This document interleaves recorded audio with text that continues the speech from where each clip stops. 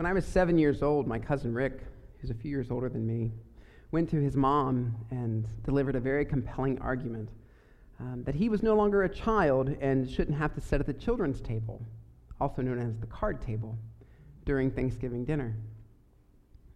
You can probably imagine my response, it was primal, to learning Rick was allowed to sit with the adults during dinner.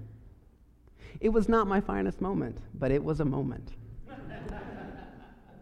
To compound an already miserable situation, my uncle's girlfriend at the time was joining our family for Thanksgiving dinner. And she had 2 young daughters who I did not know. Yet I learned they would be joining me at the table, so yippee. Now the reason I remember this Thanksgiving is because of these 2 girls. You see, they both had a chest cold, and their mom had rubbed Vicks Vapor Rub on their chest before they arrived to my grandparents' home. So there I was, forlorn, left behind, sitting with 2 strangers, eyes watering, and experiencing my first contact buzz. It was not pretty. And through it all, Rick, he gloated superbly. He was victorious. He was the greatest in that moment. He achieved a spot at the table I didn't even know was an option. I didn't know we could sit with the adults. I thought we were always going to be at the card table together. Boy, was I wrong. And throughout dinner, each time Rick and I made eye contact, he would mouth the word girl to me because I was sitting at a table with 2 girls. Girl. And man, it was like kerosene to an already raging fire. And so, of course, my response was to treat the girls poorly because, well, that's what you do. That's what you do when you feel inferior and threatened. That's what you do when you feel left behind and you feel like you don't have a place. You treat other people poorly. They had argued with one another who was the greatest. And I don't think any of us are probably surprised that the disciples would have such an argument. Who is the greatest? That question is part of our lives. It is woven into the fabric of our lives. From sibling rivalry to who is mom and dad's favorite, to the soccer field, to the boardroom, to any war that has ever been waged in history. The question of greatness is there. It is at the heart of our conflicts, our insecurities, and even our anxieties. Whether we ask it aloud or silently to ourselves, we all want to know who is the greatest. And behind the question, I think, lies a question of space and place. Is there a place for me in this family, in this church, in this business?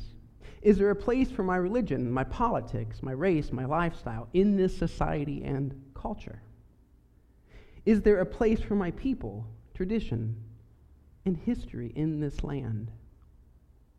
Is there room for me in this place?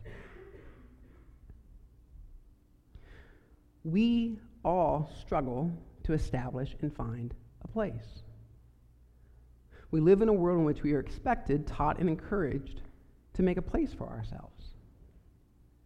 If you want to survive, you have to be a place maker. Historically, the ones who have had a place are the ones who were the greatest. Who are the greatest? How does the world measure greatness? Well, typically it's those who are well-educated, wealthy, and powerful. Those who have status and reputation and possessions. They're influential and popular and pretty. For most of history, the great ones have also been light-skinned, male, and heterosexual. There is nothing inherently wrong with any one of those characteristics until there is. Until we use those characteristics to occupy a place to the exclusion of other. Until we turn our gaze inward and no longer see our neighbor. Until we, and not God, are at the center of our life and our world. When those things happen, when those socially constructed characteristics become the norm, the response is comparison and competition and judgment of other. The response is discrimination and violence. The response is we threaten anyone who threatens our way of being. Those conflicts in our lives and throughout the world show us to be a people of placemakers, arguing about who is the greatest, to the detriment of self and other and even God. Yet despite our best efforts and despite what we might think, we never really make a place for ourselves. At least not alone. And here's what I mean by that.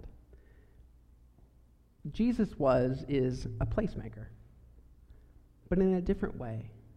He entered this world not seeking to make a space and a place for himself, but always for other.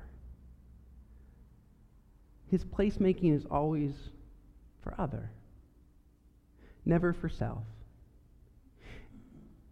Jesus' way of placemaking is the story of the cross, the last of all and the servant of all. It's the reason he took that kid into his arms. The kid in today's gospel represents the least and the last and the lost.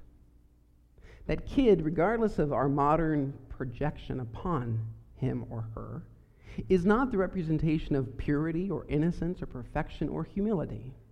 That's all of our stuff that we're projecting on that kid.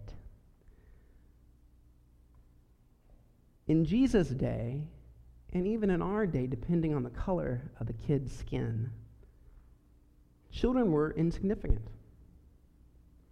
and at the bottom of the social and economic rung. They were powerless and poor, and often hungry and sick.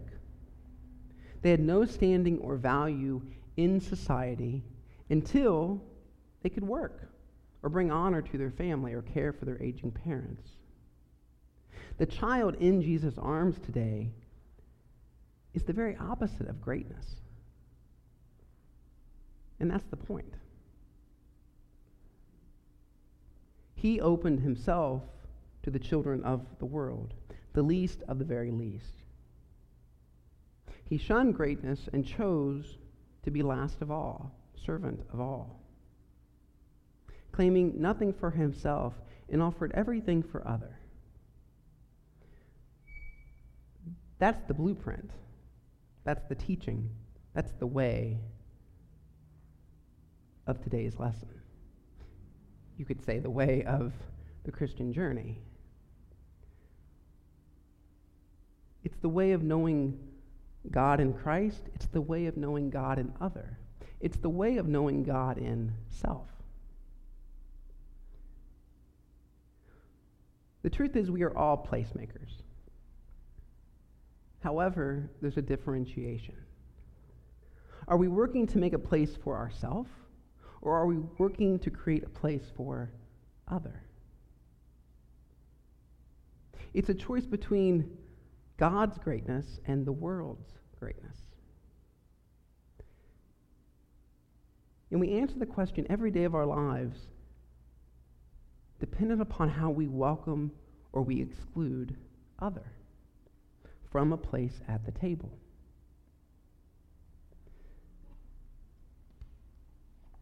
If you want a place in this life, a meaningful place, create one for another.